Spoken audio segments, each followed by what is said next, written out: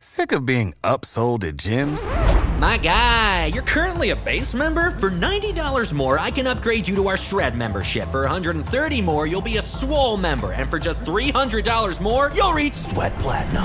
At Planet Fitness, you'll get energy without the upsell. Never pushy, always free fitness training and equipment for every workout. It's fitness that fits your budget. Join Planet Fitness for just $1 down and $10 a month. Cancel anytime. Deal ends Friday, May 10th. See Home Club for details. Before we get to today's podcast, we want to thank our sponsor. And as with many of our sponsors, we can speak to this directly because we work with him directly. His name is David Kaut. He's an attorney with 30 years experience. His areas of practice are real estate purchases and sales, title insurance, wills, trusts, estates, probate, small businesses, and civil litigation. He serves South Broward and North Miami-Dade counties. Definitely reach out to him. Here is the number for you. It's 954-430-3155. Again, it's 954-430-3155. You should work with David Kaut. We're working with him with our business. Definitely a great person to get to know. And also, today's 5 Reasons podcast is brought to you by Space Wolf. Ethan, we've been working with Space Wolf as well. We're kind of, basically using the companies that we've been working with as a means to sponsor the program. Space Wolf has been selling our advertisements. So David Kaut has been working on our contracts and all the legal stuff we've been doing to establish our business. Space Wolf has been helping us get advertising. If you want to advertise with us, go to spacewolf.com, and we have ad spaces on our podcast, the Heat Beat podcast, 3 Yards Per Carry, the new Pitch Invasion podcast, Ballscast. If you want to be involved with us, spacewolf.com is the place to be, Ethan. Yeah, it definitely is. And it's not just with us either, although obviously we want you to look at our pages first. But they sell everything there. You want to sell a banner at a soccer field, you can sell that. You can sell T-shirt space. I mean, all kinds of different things on their website. They've got like 30 or 40 different medium on there that you can pick through, choose your prices, and do it all online. It's very, very easy. So it's a lot easier than you would typically have to do it, whether you are somebody who wants to advertise your product or whether you're somebody who wants to get advertising for your particular service. So definitely reach out to Space Wolf. You can find them on Twitter at @SpaceWolf. And again, that's 2 F's at the end. So ADSPACEWOLFF. You visit spacewolf.com, same spelling, and that is how you get involved with us. And now, let's get to the podcast.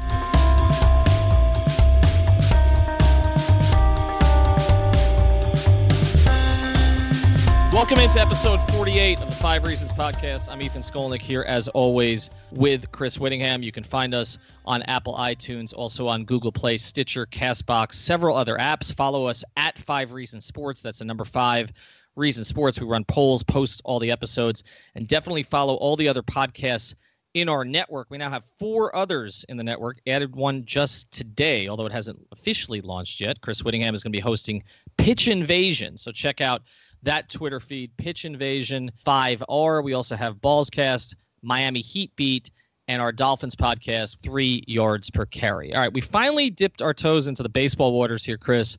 Last week, we had Billy Gill from the Le Batard Show on with us to sort of give us the fans' perspective of what the Marlins have done this offseason and really over the past 20 years that Billy has been a fan. We called it the Ballad of Billy Gill, kind of the sadness. The sadness, he talked about sort of this cycle of hopelessness that you've been dealing with.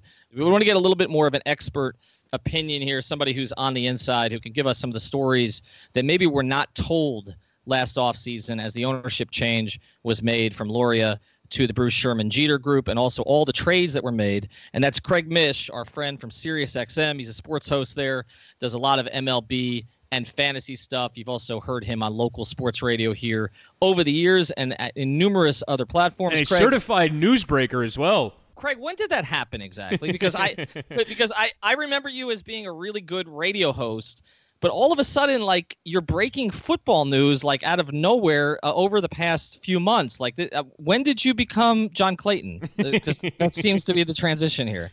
Let's be clear, okay? In the Miami market, is there anything that I have not done yet? I mean, is there any place that I'm like the new Goldie? You know what? I haven't done any hockey, but I've worked for QAM. I've worked for 790. I've done TV shows on Fox Sports Florida. I've worked for CBS 4. So I've covered it all.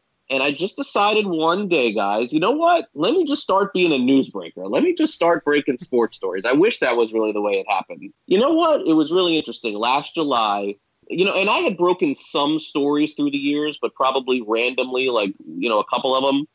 But it really piqued my interest in July when I had my first big Stanton story about the potential of maybe him being traded at the deadline. And I thought to myself, I have all these contacts. I've made all of these friends through the years, both locally and nationally, doing shows. What's to stop me from being like everybody else and kind of chasing down the Marlins offseason? Because I think we all knew this was going to happen. Like, well, at least I did. I thought that they were going to trade Stanton. I thought they would trade a lot of the guys, no matter who took over the ownership.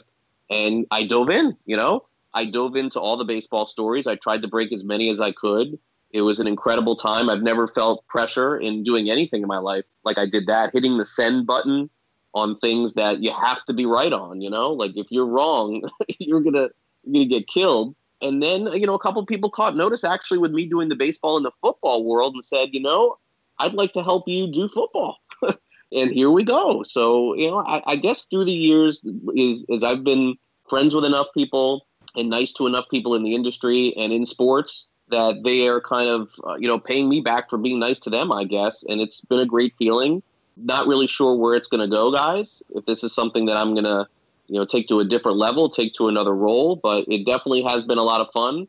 And it's given me a following on social media and both in the local and national media that I never thought I would have had. So it's been pretty cool. And Ethan, that pressure is why you don't want to do it, right? You don't like that pressure of when you hit the send button, if it's wrong or whatever. That's precisely why you don't do it, right? Well, I did it for a while, and my problem with it was always that I was too conservative about it. I would get leads on stuff or hear things, and I would always be waiting for the second person to tell me it was true. And then I would end up Jason Cole, who we had on. Actually, he was our first guest here on the podcast. Jason gave me advice a long time ago when I was like 24 years old getting into the business. And he was like, write it or read it. And I never really took that advice completely because there were so many stories over the years that I had a piece of, but just wasn't comfortable enough going with the second source. And it's very hard for the local guys to get anything because no matter how well you're working a beat, one of the things that you got to do when you're working a beat is you have, like you said, you have to be right because you're dealing with those people every day. And, a national guy can be wrong and it can be forgotten, during a Twitter cycle. But if you're wrong locally, you hear about it. And so I do think that local guys tend to be more conservative about that kind of stuff just because they feel like they have to be careful. And again, I have so many stories that I didn't break over the years because I had relationships with guys and I would know something about them or hear something about them, or they would tell me something and I would kind of keep it to myself. And it's been funny as we've doing this Heat Stories series. There are a lot of stories that are coming out now that I kind of heard about over the years, but I was always told by somebody else, oh no, that didn't happen. That send button is so dangerous. It's, I mean, after I was done with doing everything in the off season, I wasn't sure if I really wanted to continue doing it. I was telling my wife, like, the pressure of doing this is just getting to me, like sitting in front of the computer. The two moments of the off season I would say that had the most where I was shaking, and then I'm happy to admit it and talk about it, was when I had the four teams that Stanton would accept the trade to. I was the only one that had that, and I had it for days. And just like you, Ethan, I didn't report it because somebody told me that one of the names was wrong. One of the teams was wrong. And then I got a text at about midnight on, I think it was Friday or Saturday night, we can go back and check, saying, you know what, you had it, man. You were right. You got to report it right now or someone else is going to get it. And I put it out at 12 o'clock at night. It was the biggest single tweet that I have ever gotten attention for. The most views, the most interactions, it's still to this day, of having the correct teams that Stanton would accept a trade to. And it was ridiculous. It was the Cubs, the Astros, the Yankees, and the Dodgers, like the four best teams going back to last year. That was number one. And then the other one was when Ozuna was traded. And I was the first one to know. And I'm like, oh my gosh, like, this is huge. They just traded Ozuna to the Cardinals. I'm the only one that has it. And I'm like, I hope this is right, because if it isn't, I'm in big trouble here. And I hit it and it was right. And those were the two that I really remember me physically feeling like the rush of 10 Red Bulls, It was wild. It was something that I've never experienced before. Doing TV, doing radio, speaking in front of millions of people on TV. In Miami, I don't know, is it thousands of people? Whatever, Hundreds of people. Whoever it is, I don't know what the ratings are. But, I just have never had that rush of the world waiting and telling me that they had notifications on me, like waiting for the next. It was something I'd never experienced. Yeah, it is a crazy thing. I mean, I go back to the 2014 offseason with LeBron, and, some of the information that I had and was sort of pushed away from, by people that I trusted who were close to LeBron, who I would bring them something that I'd heard or gotten from a couple people, and they would be like, no, he's having his cars moved because he does that every summer. And I'd be like, okay, but there's pictures of him, and I got word from somebody that they were sending the moving trucks over there today, and it's not out there yet. And they were like, no, he just does it every summer.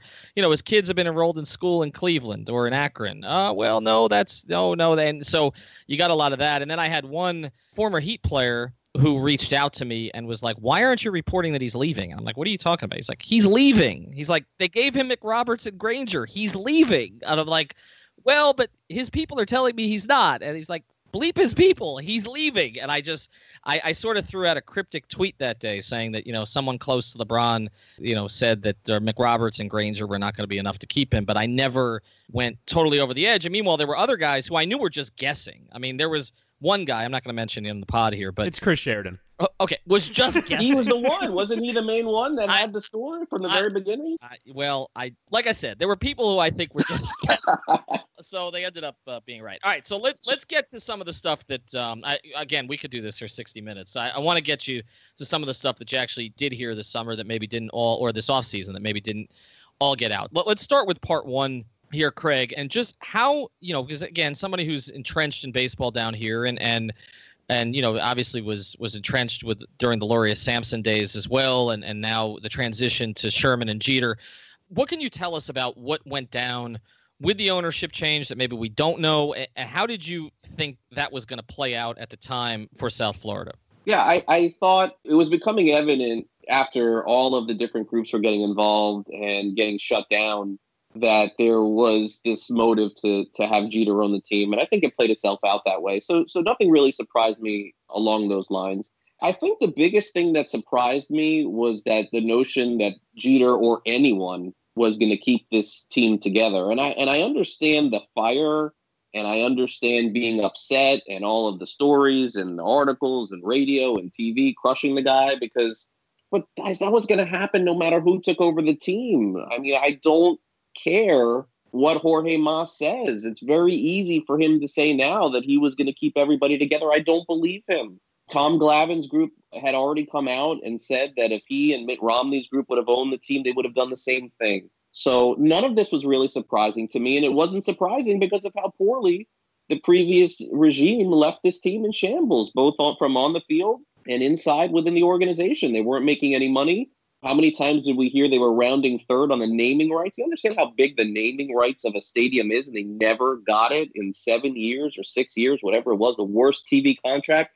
They were left with basically nothing. And it was a ship that was sailing to nowhere. They fell on some guys and got lucky. They didn't develop their younger players. And I guess the bottom line was that I understand why people are upset, and they should be, because they lost the MVP of the league. They lost two great young players. They lost Dee Gordon. But I think what people lose sight of is they lost their best player in a boating accident who died. And I think that is what really set everything in motion.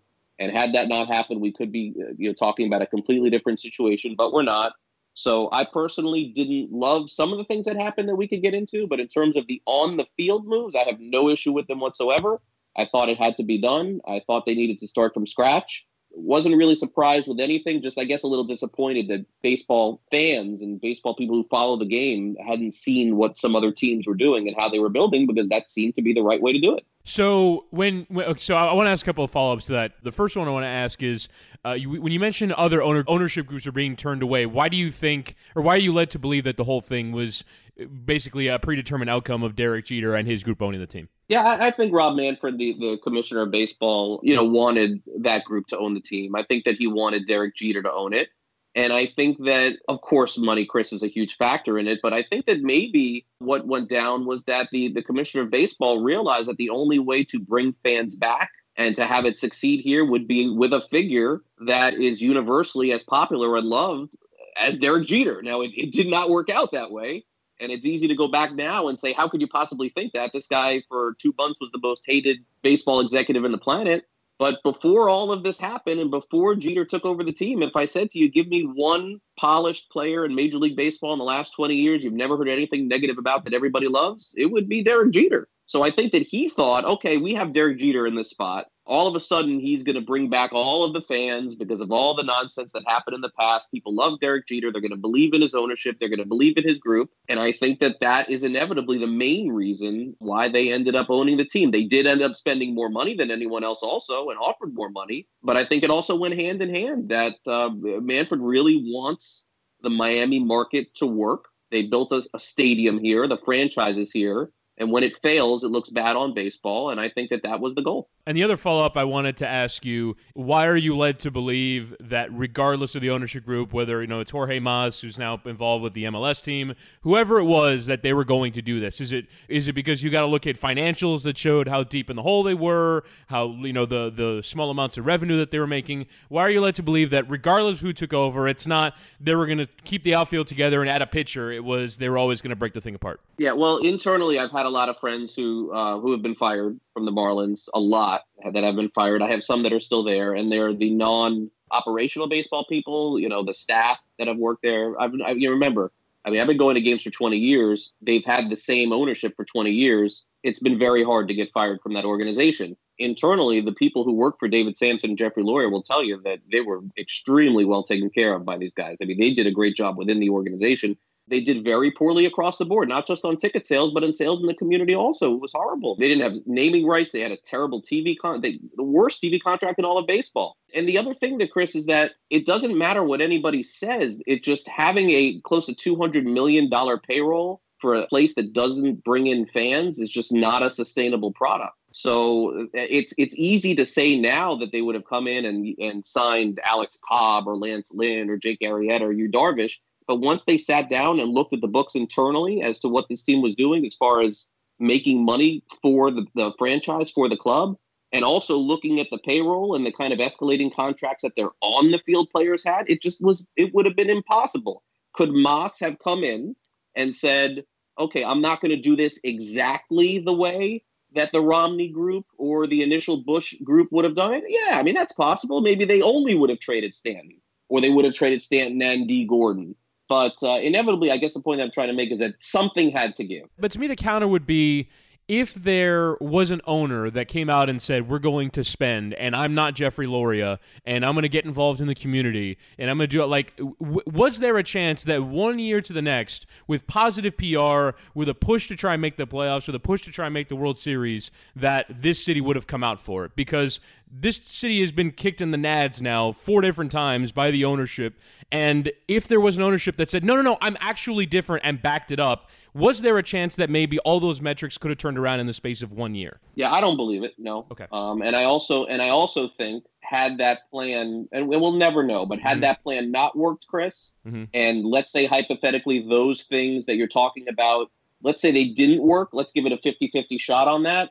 What do you think that ownership would have done after going through that whole year with that 180 or whatever $1 million payroll? They would have broken up again after the year anyway. So it would have been, to me, inevitable. Fans, even during the 2003 season in the old ballpark, did not come until September. It didn't matter how well they were playing until that year. Attendance has always been low. They had Stanton chasing 60 home runs last year. No one was going to the games.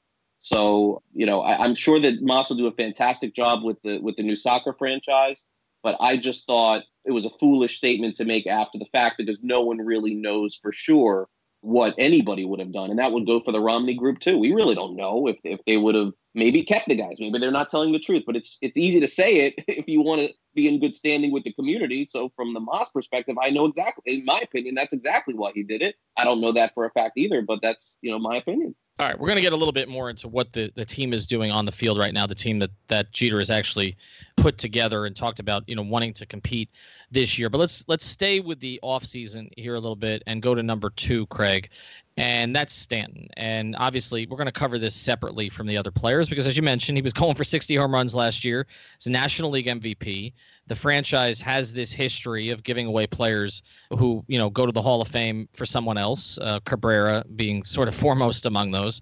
And, and there are a lot of people down here who, like you say, were not going to the ballpark in big numbers, but got a little bit interested with what Stanton was doing last year because it seemed like he was starting to fulfill the big potential that had been talked about with him. So let's go through the Stanton trade a little bit. I mean, you mentioned earlier that you broke the story about the 4 teams that he would go to. What do we not know about the Marlins' efforts to try to trade Giancarlo Stanton this offseason? Yeah, the Marlins didn't handle that trade well, and that's technically the new guys, making the trade. They lost all of the leverage with Stanton by basically putting it out there that he was going to be traded. They also put on this charade of telling Stanton at one point that if he didn't accept a trade to the Giants or Cardinals, that he would be a Marlin for life. I know Stanton has said since then that it was all a media fabrication, but meanwhile, his agent at the winter meetings, the first thing he said is exactly what I'm telling you, is that they were forcing him into that situation. So they had no leverage. But really, the key to this whole thing is that Stanton wanted to play for the Dodgers. And that was really, to me, the cusp of where this all began in the offseason. And the question is, why did it never happen? Well, the Marlins had no leverage. So when they were seeking a partner, they also had to make sure that they were going to get viable prospects back in return. And we'll talk about that with some of the other trades that they made. They can't fail on all of these trades. Like, they've failed on so many trades in the past. When you're trading away your only assets, you have to make it work. So when you looked at LA and you said, wow, this is a perfect fit, he wants to be there. He'll accept a trade there. How do we get him to the Dodgers? What people don't know is that for whatever reason, and I'm not sure exactly what this is, I've tried to dive back in, guys, to every trade the Marlins have made with the Dodgers, every kind of dealing that they've made with the Dodgers. But for whatever reason, there's a level of very big distrust between these two organizations. And I don't know where it spurned from.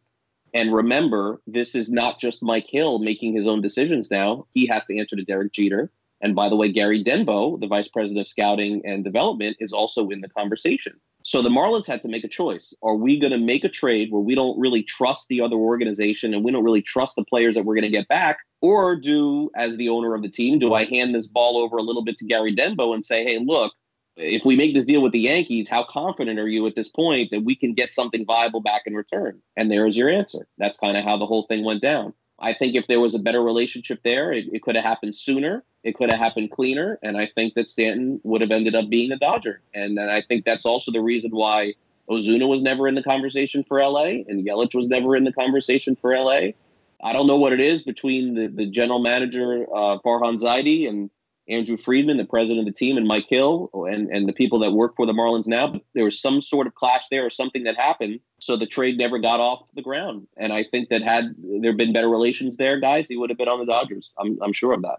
And so he ends up with the Yankees, and obviously the Yankees take on a majority of that salary. How does that trade go down? You mentioned, obviously, the relationship between Denbo and the Yankees. Do you feel like they got enough in return, and how did it all go down? So they were talking about, the Yankees had basically told the Marlins, hey, look, if this ever comes to pass, we'd be very interested in the deal.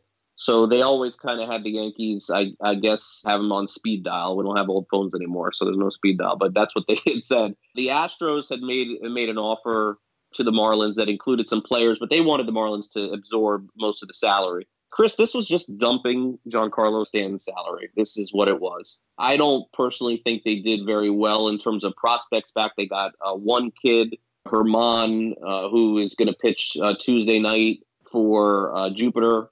So we'll have to monitor him. Another kid, they got an infielder named Devers.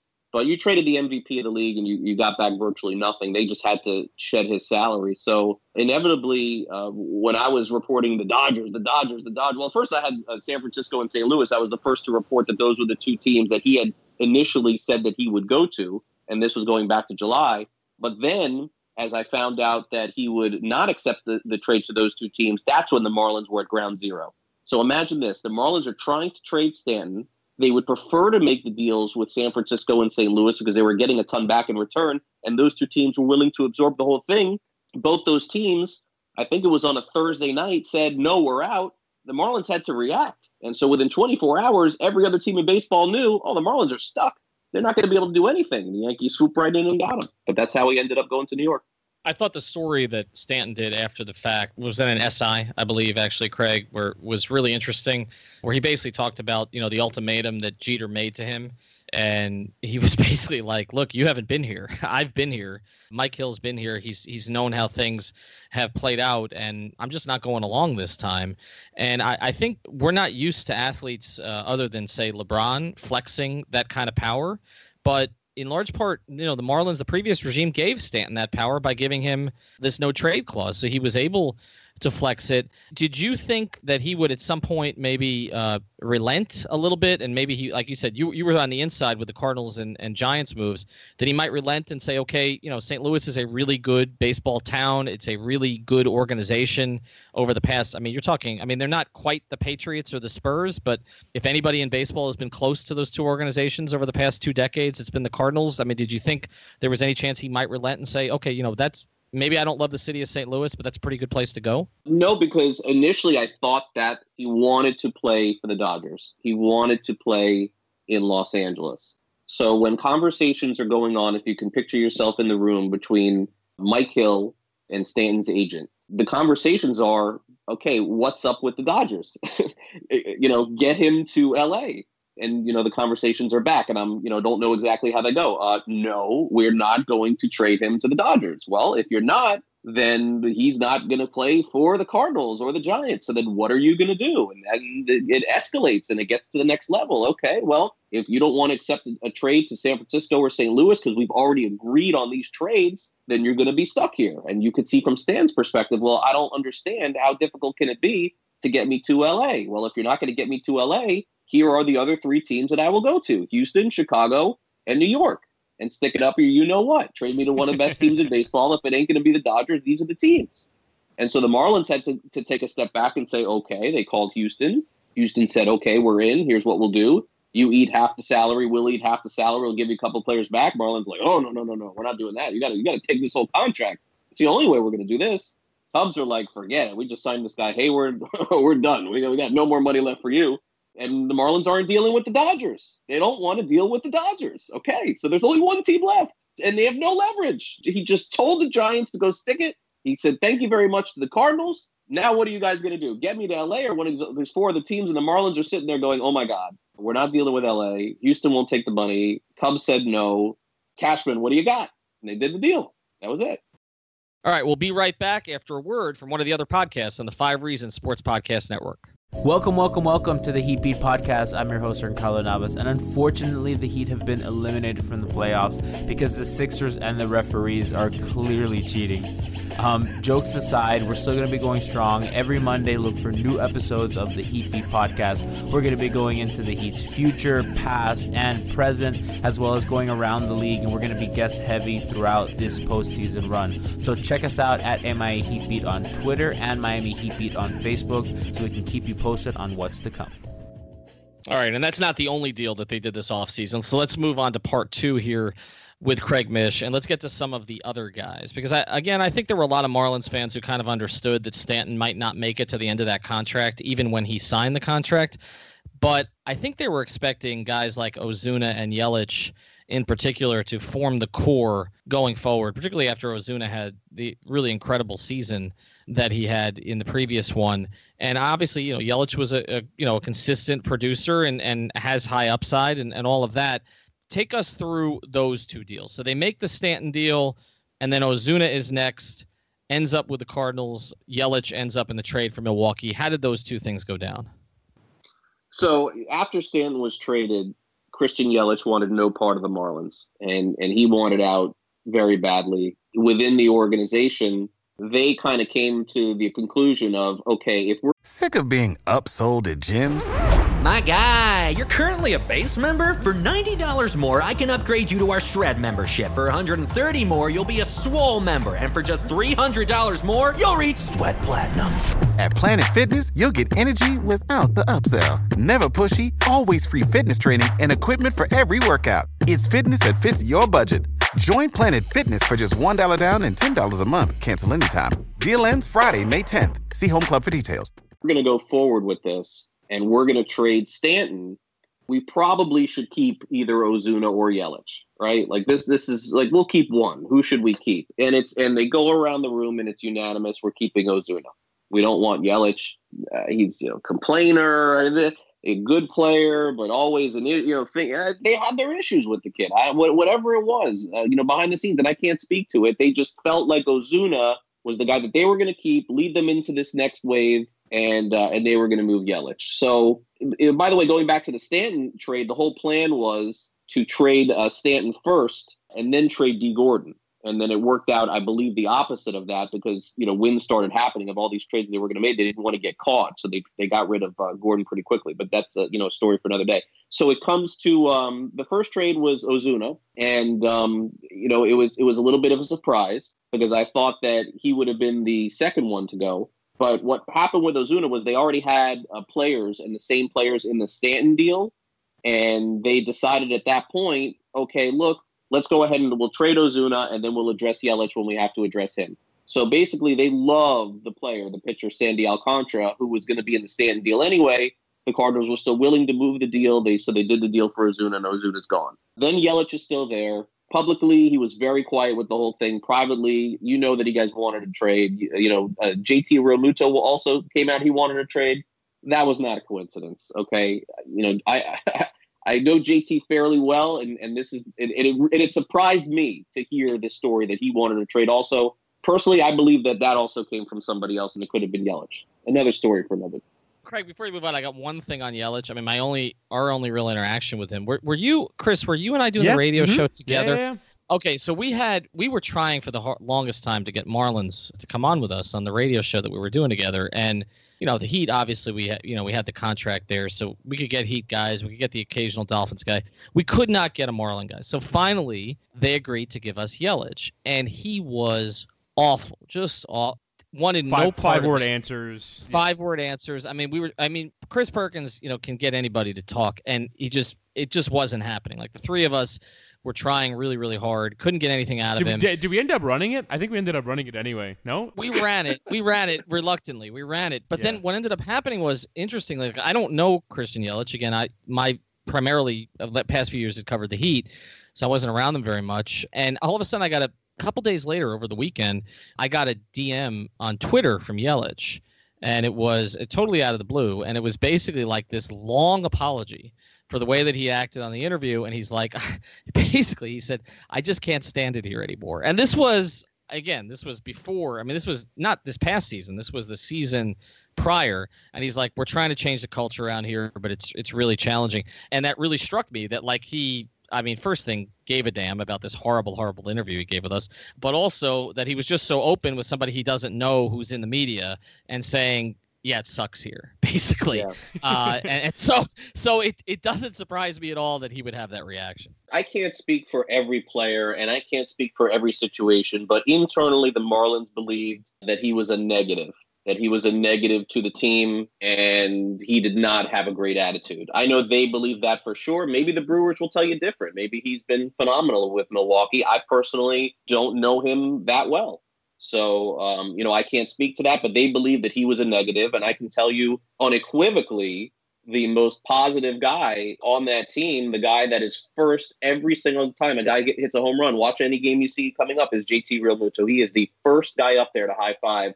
I was shocked when I heard that he was somebody that wanted to trade. And listen, whether this came out by himself or it was his own opinion, I can't speak to that. I just simply believe that he was influenced by outside sources on that. So Ozuna wants to be here. He's traded. He would have been happy here. I do miss him. That was a little bit premature. I think that they could have even traded him now and gotten a pretty good return for him. I think that, he's a star in the league and a great player, happy to be around.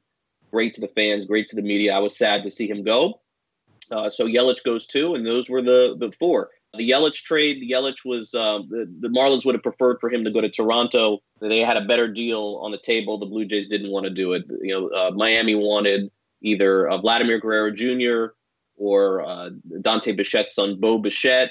Brad Ziegler, also potentially was involved in that deal going back to Toronto. It was a little bit of a mess. The Brewers were very happy to give up the four players they did to the Marlins, and we'll have to see how that trade works out. I also know that the Brewers were very happy that they didn't trade their best second base prospect, Keston Hiura, and instead they gave the Marlins Isan Diaz. So work in progress with those 4 players they got from Milwaukee, as you see right now on the field with some of the results there. But not everything went the way the Marlins thought it would. The Ozuna trade was fine for them. They wanted him to go to St. Louis, cool. D. Gordon to Seattle, cool. They would have preferred Stanton to get more for him. They had no leverage. And then with Yelich, it was Toronto or Milwaukee all along, and it ended up being the Brewers. All right, let's get to number 4 here. And this is a core question that you asked. And I think this is at the heart of everything, because if you want to believe in what Jeter and this group are doing, you have to believe in the people that they have in place to make these decisions. You mentioned Denbo, but also Mike Hill is still there. And so he was behind a lot of the decisions from the previous regime. And you asked this question, so I'm going to throw it back at you. And maybe you meant this as rhetorical, but I'm going to try to get you to answer it, Craig. You said, why should we believe all of a sudden now that all these trades will work when there's a history of losing prospects? Isn't Mike Hill still the president? So how will this be different? Because you mentioned the Milwaukee trade, and I think that's the one that we were most excited about because you got a couple of outfielders with pretty high upsides. I know Brinson's gotten off to a really slow start, but there was, again, some excitement about him because he's local and he's personable and he seems to have a multi-tool skill set. But answer your own question, Craig. I mean, should we feel better about this if some of the same people are making the decisions? I think so, because to me, the underlying factor always with any trade that's made in baseball in general is going to go through ownership. And I think that's something that's lost with a lot of people that make trades. They think it's always the vice presidents or the presidents of the team or the general managers, but all big trades have to go through the owners of Major League Baseball, which is why, the Baltimore Orioles notoriously through the years have a hard time making trades. They have a hard time signing players because it always goes through Peter Angelos. Well, the Marlins were no different for all of these years. Anytime that a trade had to go through, it always went through the owner, Jeffrey Loria, who desperately wanted to win. And in terms of baseball knowledge, I would say it was extremely high, a very high acumen for prospects, knows the game very well. He was very personable. When you're talking baseball, you could sit down and talk to him for a half hour, 45 minutes, 2 hours. He loved talking baseball. He was a smart guy, and he really wanted to win. But, guys, he was not as smart as the general managers and the executives of the game. And that was his downfall. And that was David Sampson's downfall, too, was thinking they always knew more than everybody else. And rival executives would tell me that the way that you made a trade with the Marlins, what executives would do is they would open up, and this is as crazy as sounding as it is, they would open up a Baseball America. And they would go through all of the players that were on the Marlins. And the reason why they would do this is because they weren't interested in finding out information on the Marlins. They already knew it. They had already sent their scouts. They knew who they wanted. They wanted to know if Jeffrey Loria knew the players.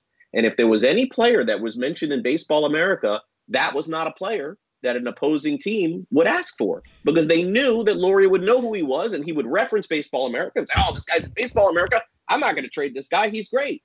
But if you could find somebody that wasn't in there and you could propose a trade, you may get that player back from the Marlins and he'd be willing to make that trade. And I think that's crazy, but that's what I had heard. And I had heard it from more than one person. That's incredible. That the way that you made trades is that you had to find guys that were flying under the radar. And that's how a couple of different trades were made with some international prospects. Again, Jeffrey Loria wanted to win very badly at all costs. So a lot of times prospects had to go and washed up players had to come back.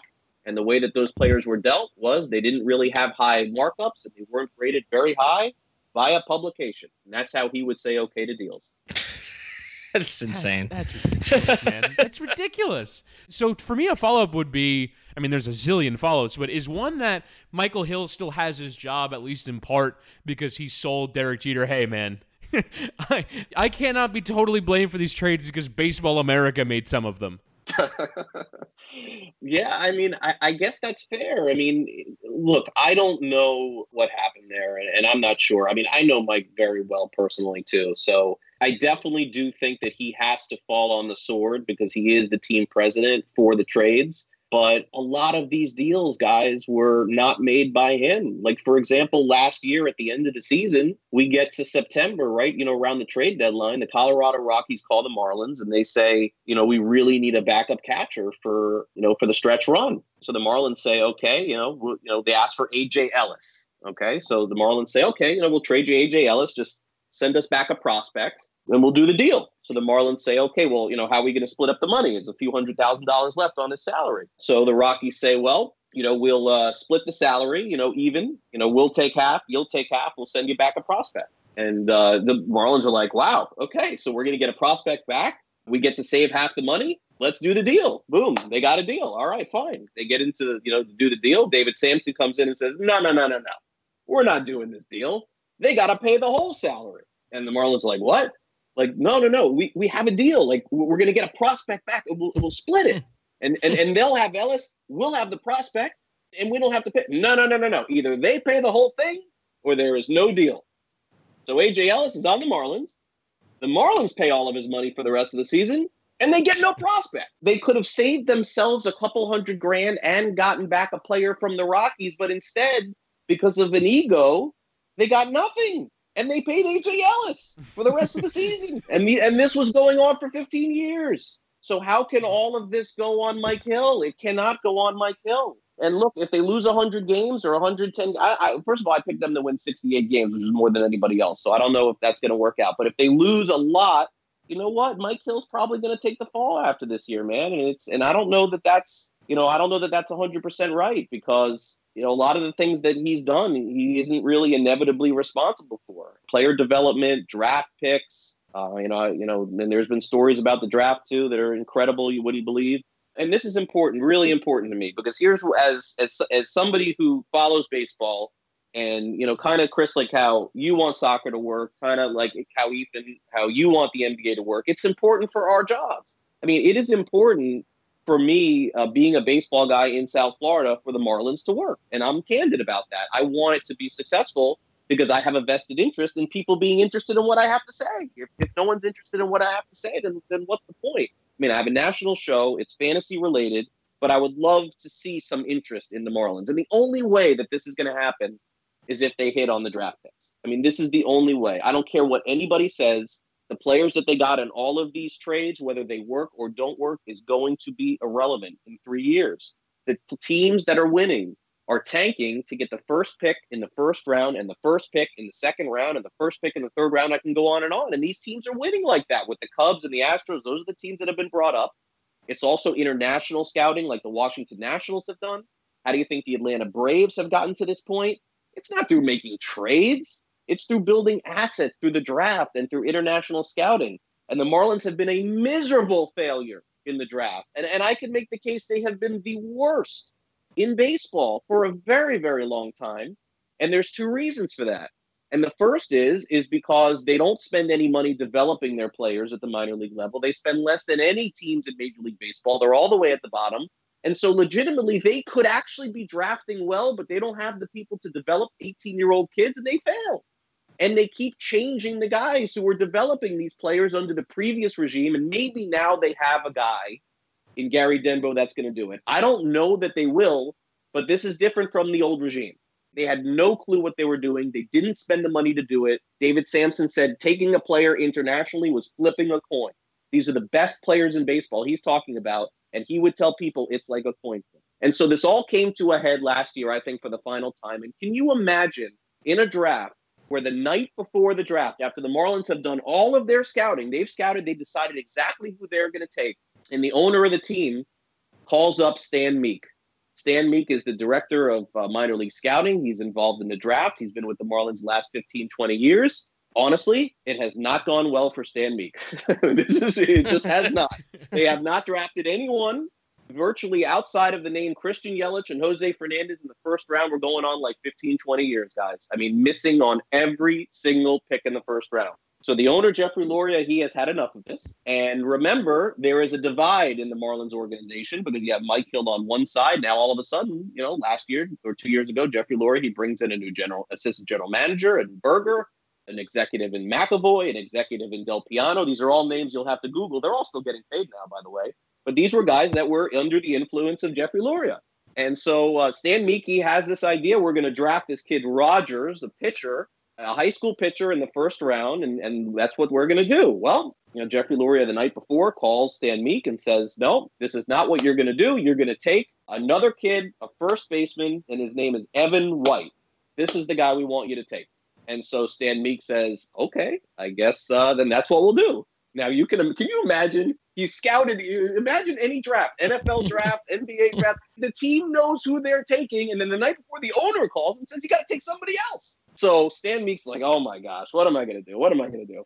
So he calls Mike Hill. He's like, oh, I got to figure this out. I mean, what am I supposed to do here? Mike Hill's like, oh, no, we can't do this. We already have the plan. But meanwhile, these other guys who are there, they don't like Mike Hill. They want to take their guy. Finally, I guess they get a hold of David Samson. And they said, listen, David, you got to talk to Jeffrey Lurie. You got to talk to him. We're not going to just change our first pick the night before the draft. So Samson talks to Jeffrey Lurie. Lurie is like, you know what? The bleep with it. Fine. Take your guy that you want, Rodgers. Seattle ends up taking this kid, Evan White. The Marlins end up taking this kid, Rodgers. And then the deal is done. So the next day is the second day of the draft, just like the NFL draft. You sit down, all the team gets together. All of a sudden, all of those guys who wanted to take this Evan White, they don't show up to the Marlins draft on day 2. They just don't show up. They were so pissed that the Marlins took the guy that they didn't want that they decide they don't want to have anything to do with it. So Lurie's got to get on the phone. What are you guys doing? You guys got to be here. We're doing the draft. Oh, no. You didn't do what we said. Guys, I cannot make up this kind of stuff. Like, eventually they all show up. They do their draft or whatever. But this just shows you the influence over the years and the lack of focus that they had on doing, one specific thing. The owner almost basically made them take a different player. And by the way, he was right, the owner, I think. But I think he was right in this spot. I think he was. But and I think he's right on some other spots too. Jeffrey Lurie is a smart guy, man. He knew baseball a lot. I mean, a lot more than a lot of other people give him credit. I think a lot of the audience would be surprised to hear you say that. He did. He's very smart baseball guy. Highly, highly intelligent. But Chris, not as smart as the guys he was playing ball against on the other side. Not as smart as John Mozeliak. Not as smart as Jeffrey Luhnow. Not as smart as Dave Dombrowski. And when you're Jeffrey Lurie, not as smart as Scott Boras, apparently. You're going to lose all those battles, man. You're going to lose them all. And he lost them all. But also, I mean, you mentioned the trades, but also the contracts. Lurie has stepped all over him on a lot of those too, right? Like in terms of free agents. Wasn't John Buck his? Was Saltalamacchia his? You and I were texting a little bit about some of their worst contracts they put together. Heath Bell was Lurie's too, wasn't it? I mean, so it seems like he would identify a guy in free agency and just decide he was going to pay that guy, which again runs counter to this idea that he didn't care about winning. He cared about winning, I guess, but just in a hopelessly misguided fashion. Correct, right? I mean, isn't that he wanted to show the rest of the staff that he was smart, that he could do their job. I mean, that's what he did. The Marlins were negotiating with Wei-Yin Chen, and they couldn't get a deal done because there were a couple of other teams involved. And, Mike Hill is, banging it out, trying to get the deal done with Scott Boras. They're talking, going back and forth. And Scott's like, oh, there's other teams involved. You got to step it up. And then Mike Hill goes back and the owner says, what's the deal? Why can't we get Wei-Yin Chen? I don't get it. Well, look at it's crazy. Like, look how much money we're going to have to pay this guy. I don't know. Well, you know what? I'm going to talk to Scott Boras personally, and I'm going to get this deal done myself. And Scott Boras says, okay, they meet together, him and Jeffrey Lurie, they shake hands, and that's the deal you see. It's Wei-Yin Chen's deal, courtesy of Jeffrey Lurie. That's how it went down. It was him. He was the one-on-one, that negotiated deal with Chen. And now a word from another of the podcasts in our 5 Reasons Sports Podcast Network. Hello, this is Chris Joseph, co-host of the Ballscast. Some of you might have heard our earlier promos on this podcast and wondered, what in the holy shit is Ballscast thing all about? Well, Ballscast is a comedy podcast about Miami sports, culture, and politics, and sex, and food.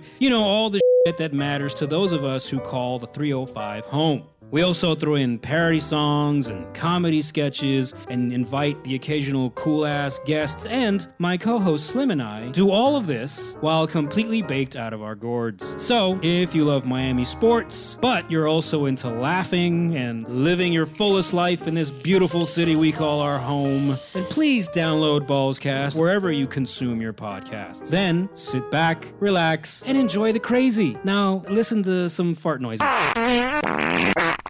All right, let's move on to number 5 here, which is the future, Craig. And we've talked a little bit about this, and where this might go, and Jeter trying to make it work here. Let's get into some of the things that he's done so far, if you think they'll make any difference. He clearly is trying to be more responsive to fans. I mean, whether it was the letter after opening day or some of the things they've done in the community. I don't know where you come down on the Marlins man controversy, but it does seem like he's trying to do some things to endear himself down here and trying to at least make the case of them trying to compete, whether people believe that or not. If you were Derek Jeter right now with this team, what would you be doing?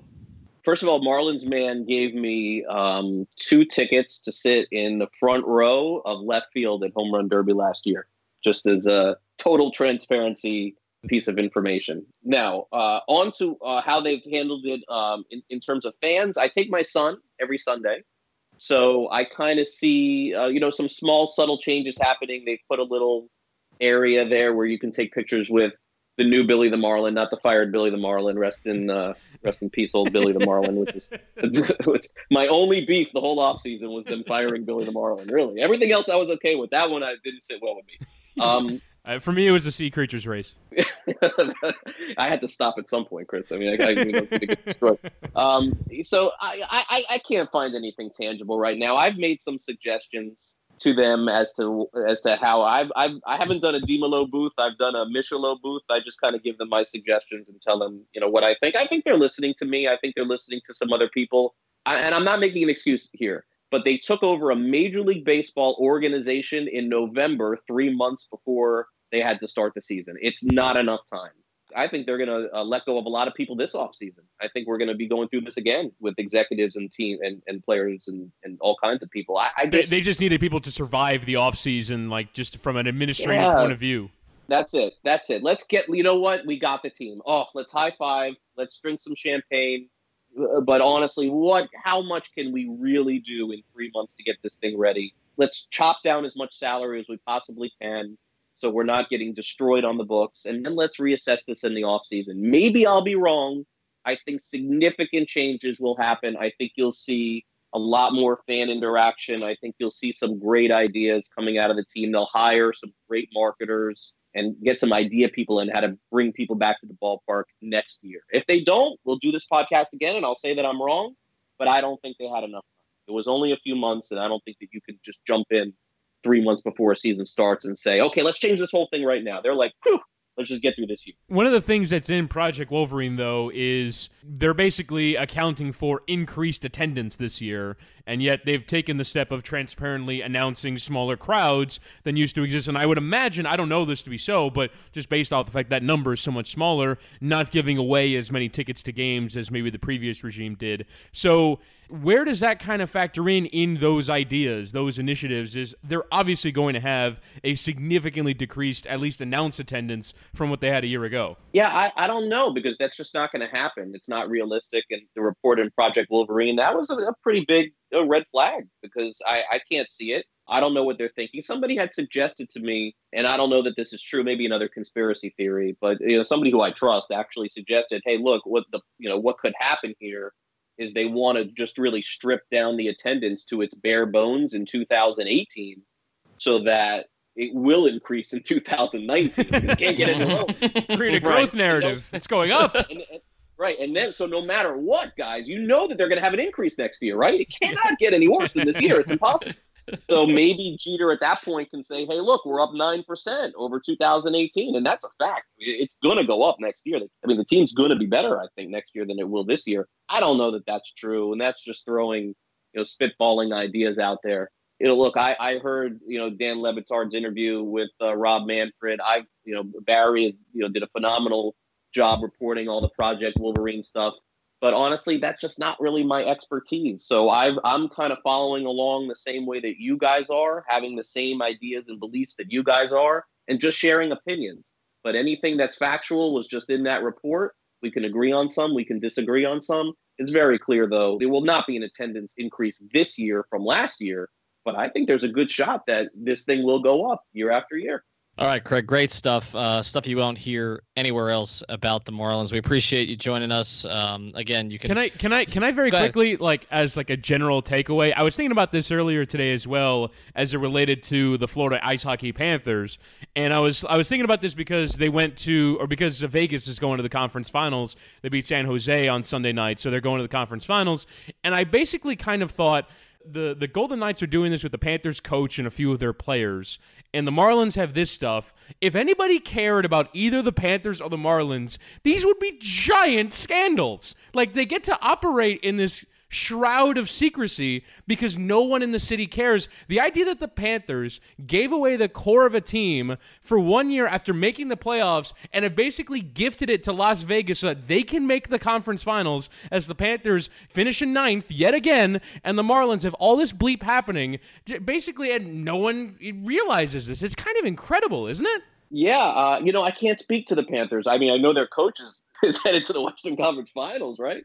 That's a great point, And I wish, I want this to succeed, to be more interest. And, I always get these sort of questions because these are stories, by the way, through the years that I've known and stories that I've told to other people. And they all have the same reaction that you guys have. And, slowly, publicly, sometimes on the radio, I'll mention, these sort of things, not to the extent that I have here. But it is amazing. And it really also goes back to the first initial part of the conversation that we're talking about. We have some really good people who have covered the Marlins here for a long time. Clark Spencer of the Herald, Barry Jackson of the Herald, Joe Frizzaro, who now is with MLB.com. But that's kind of why I jumped into this whole thing, was because I'm like, man, where are the stories? Where are we on the national map of covering the Marlins? We really need someone to stir it up, to find out what's really going on. And that's where I found my niche with this whole thing. But the unfortunate part, guys, is they've traded everybody. I got nobody left. I got one guy left. I got no stories. I'm going to be out of stories for here pretty soon. So that is the cycle of some of these teams is everybody goes, all your sources go, and then it's great when they're going because you're first on it, but then you're like, okay, yeah, now what do I do? So I'm in trouble after this year. Yeah, I don't know. Hopefully you'll get some new ones. All right, Craig, thanks for joining us. We appreciate it. You've been a supporter of ours from the start, so we really do appreciate that. You can follow him at Craig Mish. Again, he does a lot of fantasy stuff on Sirius XM. Also, as you can tell, a baseball expert, been here a long time. Craig and I used to do Miccosukee together back in the day. That goes with Bo Camper and Rose. That goes back a long way. Miccosukee, what? Miccosukee Sports Wrap. You know what happened was when I started breaking the Dolphins stories, somebody asked me who some stupid person will always ask me on Twitter who my source is and how do I know. It's like 1 out of 1,000 people who really think I'm going to just say who. So somebody, so here it is. Here's the person. It's Mike Hill. He's telling me everything. Come on. I'm really going to, even if it was, would I say that? So I said Kim Bocamper was my source on all the Dolphins information. I put it out, as a joke. People believe that. Kim's got a new restaurant on Las Olas, so he's doing fine without giving you all the Dolphins news. But great stuff, Craig, and definitely follow him. And as always, you can follow us, iTunes, Google Play, Stitcher, CastBox, all those other places. Follow our other pods as well, and follow us at 5 Reasons Sports. We'll have plenty of updates. We're starting to release clips from the various pods as well there, so you can get a little bit of preview before you download. Thanks for listening.